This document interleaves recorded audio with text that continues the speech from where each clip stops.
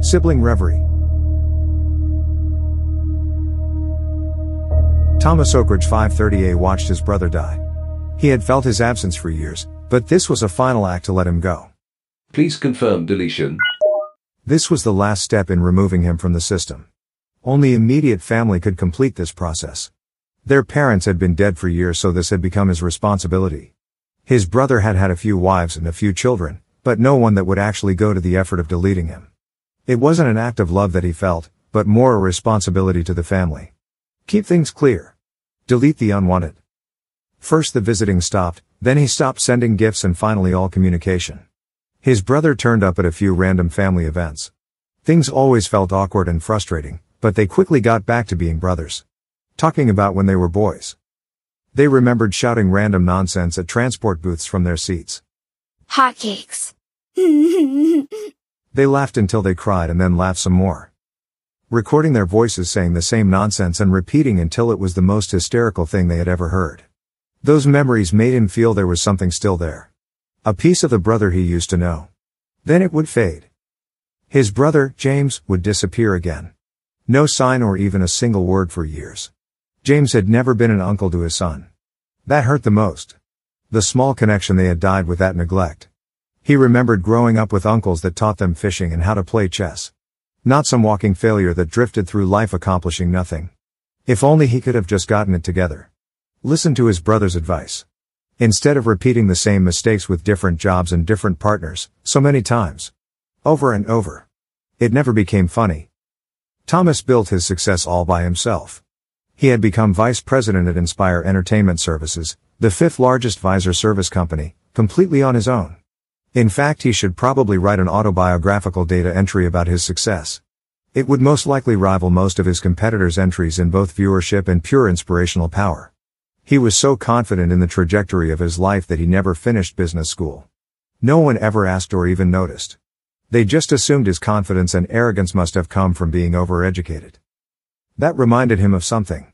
He had never heard back from his university about his honorary degree.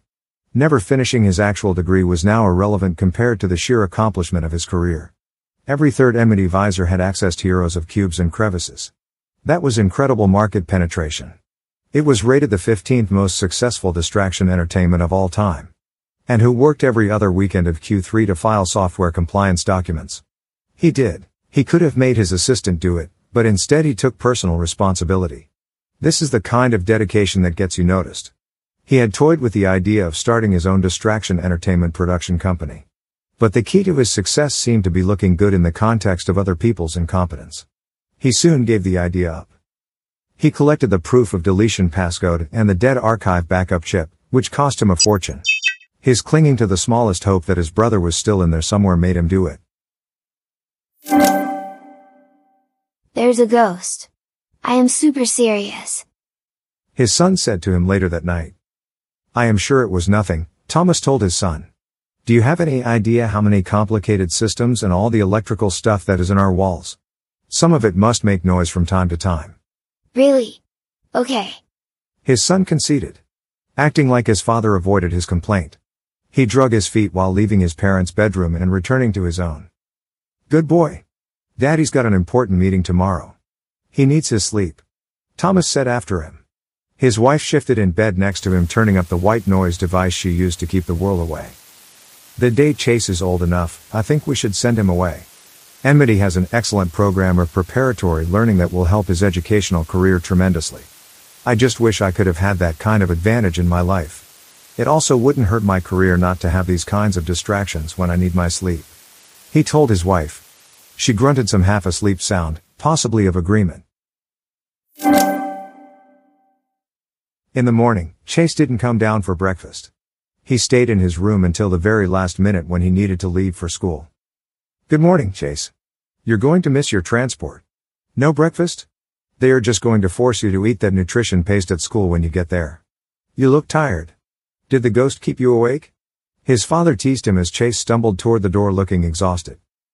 I'm fine. Gotta go. Chase answered and scrambled down the front walkway to the transport pickup. The meeting could have gone better. He couldn't help blaming Chase and his nighttime interruptions. This was the third week in a row something had made Chase leave his room in the middle of the night. He hoped Chase didn't need another doctor. They had already spent so much trying to get him to behave in a way that didn't embarrass them in public. He was just so fussy before the medication. Complaining about the smallest details and not satisfied until his demands were addressed. The behave drugs they now had him on worked wonders. But these nighttime disturbances could not be tolerated. Thomas brought up one of Chase's doctor's interfaces on his visor. He followed the prompts and scheduled an appointment the day after tomorrow for Chase. His mother would have to take him. The Bricks with a Stick presentation was that day and it needed to be the next big entertainment success for his company. He brought us his wife's voice chat to confirm with her. Lainey? I scheduled an appointment for Chase in 2 days. I don't like all this waking up in the middle of the night. The time and place is on our family schedule tab. Are you okay to take him? Oh, good. He might need some kind of dosage adjustment. Chase is here now. The school sent him home right after you left for work. His wife, Elaine, told him. Really? Okay. Now he had wished the appointment could be sooner. This is not what I need right now, he thought to himself. Those doctors are completely useless. They didn't find anything? Didn't they run more tests? He has had 3 appointments this month and still nothing that explains how he is acting. Thomas frustratedly yelled at his wife. That's what they told me, she said, refusing to match his level of outrage. Where is he now? Where is he now? In his room, where he always is. Thomas walked down the hallway toward Chase's bedroom. He heard laughter as he approached. When he made it to the doorway he saw Chase sitting on the floor playing with something. The knight makes left or right turns? Right? The knight? Or left? Right? And left? His son was talking and laughing. What are you doing, Chase? Playing chess. With someone on your visor? Thomas asked. Yep. He looked over his son and saw a chessboard made from black marker pen and kitchen cleaning paper. The pieces were intricately folded, like origami, and half of them were colored black with the pen. Where did you get that? Thomas asked his son. We made it. I could have bought you a much nicer set. You should have asked. Actually, my company makes a chess game where all the pieces have the heads of different celebrities. We spent months digitally scanning their likenesses, but they actually paid us to do it. It was incredibly profitable. That got me the bonus we used to visit that frozen lake with the hotel made from ice. Do you remember? Yep. This one's good. Okay. If you change your mind, just let me know, his father said. Who are you playing with again? Chase didn't answer right away. Someone on my visor. Someone from school, right? That's cool. I wonder if there is a market for that, visor opponents in physical games. Play real against your friends. Physically challenged. I love it. Could be a hit. Let me make a note of that. Thomas wandered away from his son's room, bringing up his notes for his next meeting. Don't stay up too late, his father said as he walked away. Dad. Dad. His son called to his father. What is it, Chase? He was reviewing staff schedules and hours worked for the next wave of layoffs he needed to make it Inspire. The company failed miserably with Bricks with a Stick. He would have to finish his proposal for physically challenged before next week. That idea will revolutionize this industry, he thought. Hotcakes. Chase laughed. Right, yes. Hotcakes, Thomas replied, still looking at the reports on his visor. Wait, what? What did you say? Chase had already disappeared back down the hallway to his room, laughing. Thomas felt a twinge. Like a distant voice calling to him from very far away. Chase yawned. No school again today? His father asked. You have been absent quite a bit. The school says he is not permitted to attend with his low sleep levels. They aren't allowed to use emergency stimulants to keep him awake at his age. He just needs to sleep.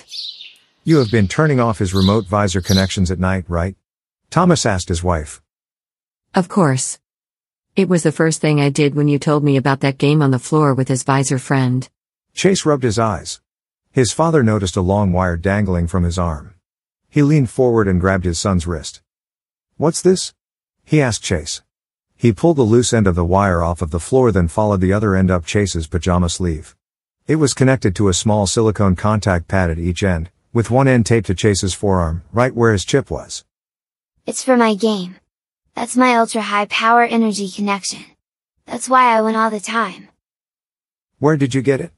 His father asked. I found it in my room. Okay, we'll just use low ultra power and try to get some sleep. His father told him. Okay. Chase said. The next morning Chase looked much better and woke up with plenty of time to eat breakfast before school. Hey, kiddo, his dad said to him. You look great. Ready for school today? Yep, Jimmy told me I should go. Jimmy? Someone from school. A teacher? His father asked. You know him. Okay, just glad to see you looking better and headed to school, said Thomas. Today is a big day for your dad. I am presenting my proposal for physically challenged today. If this goes well, it will mean big things for me.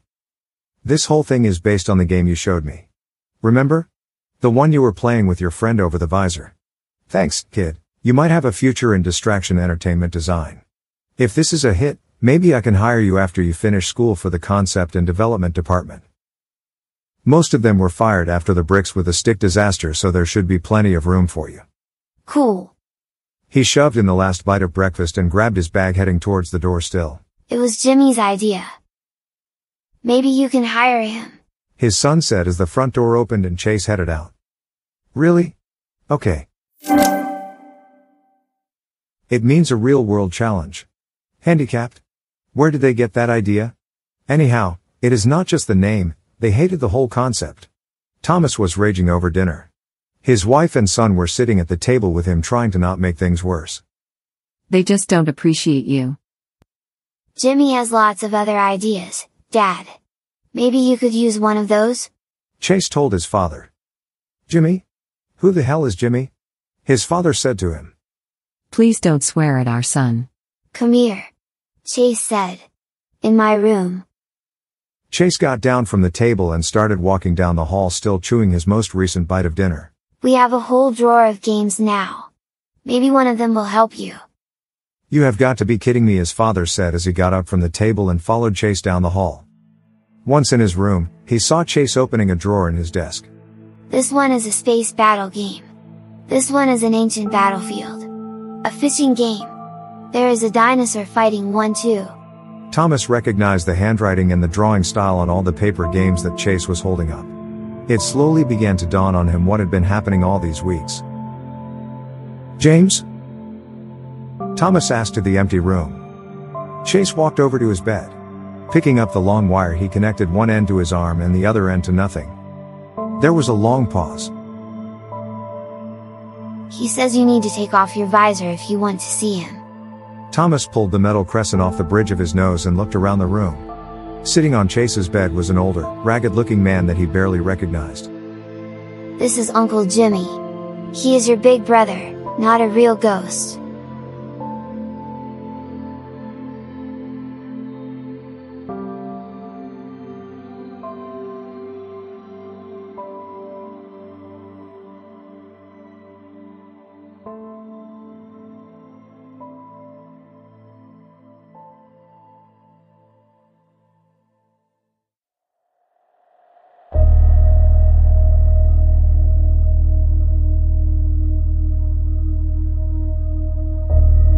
Enmity Stories. This story was brought to you by the Enmity Corporation and produced using licensed AI voice technology. For more stories, please visit enmitycorp.com or subscribe on your preferred podcast platform.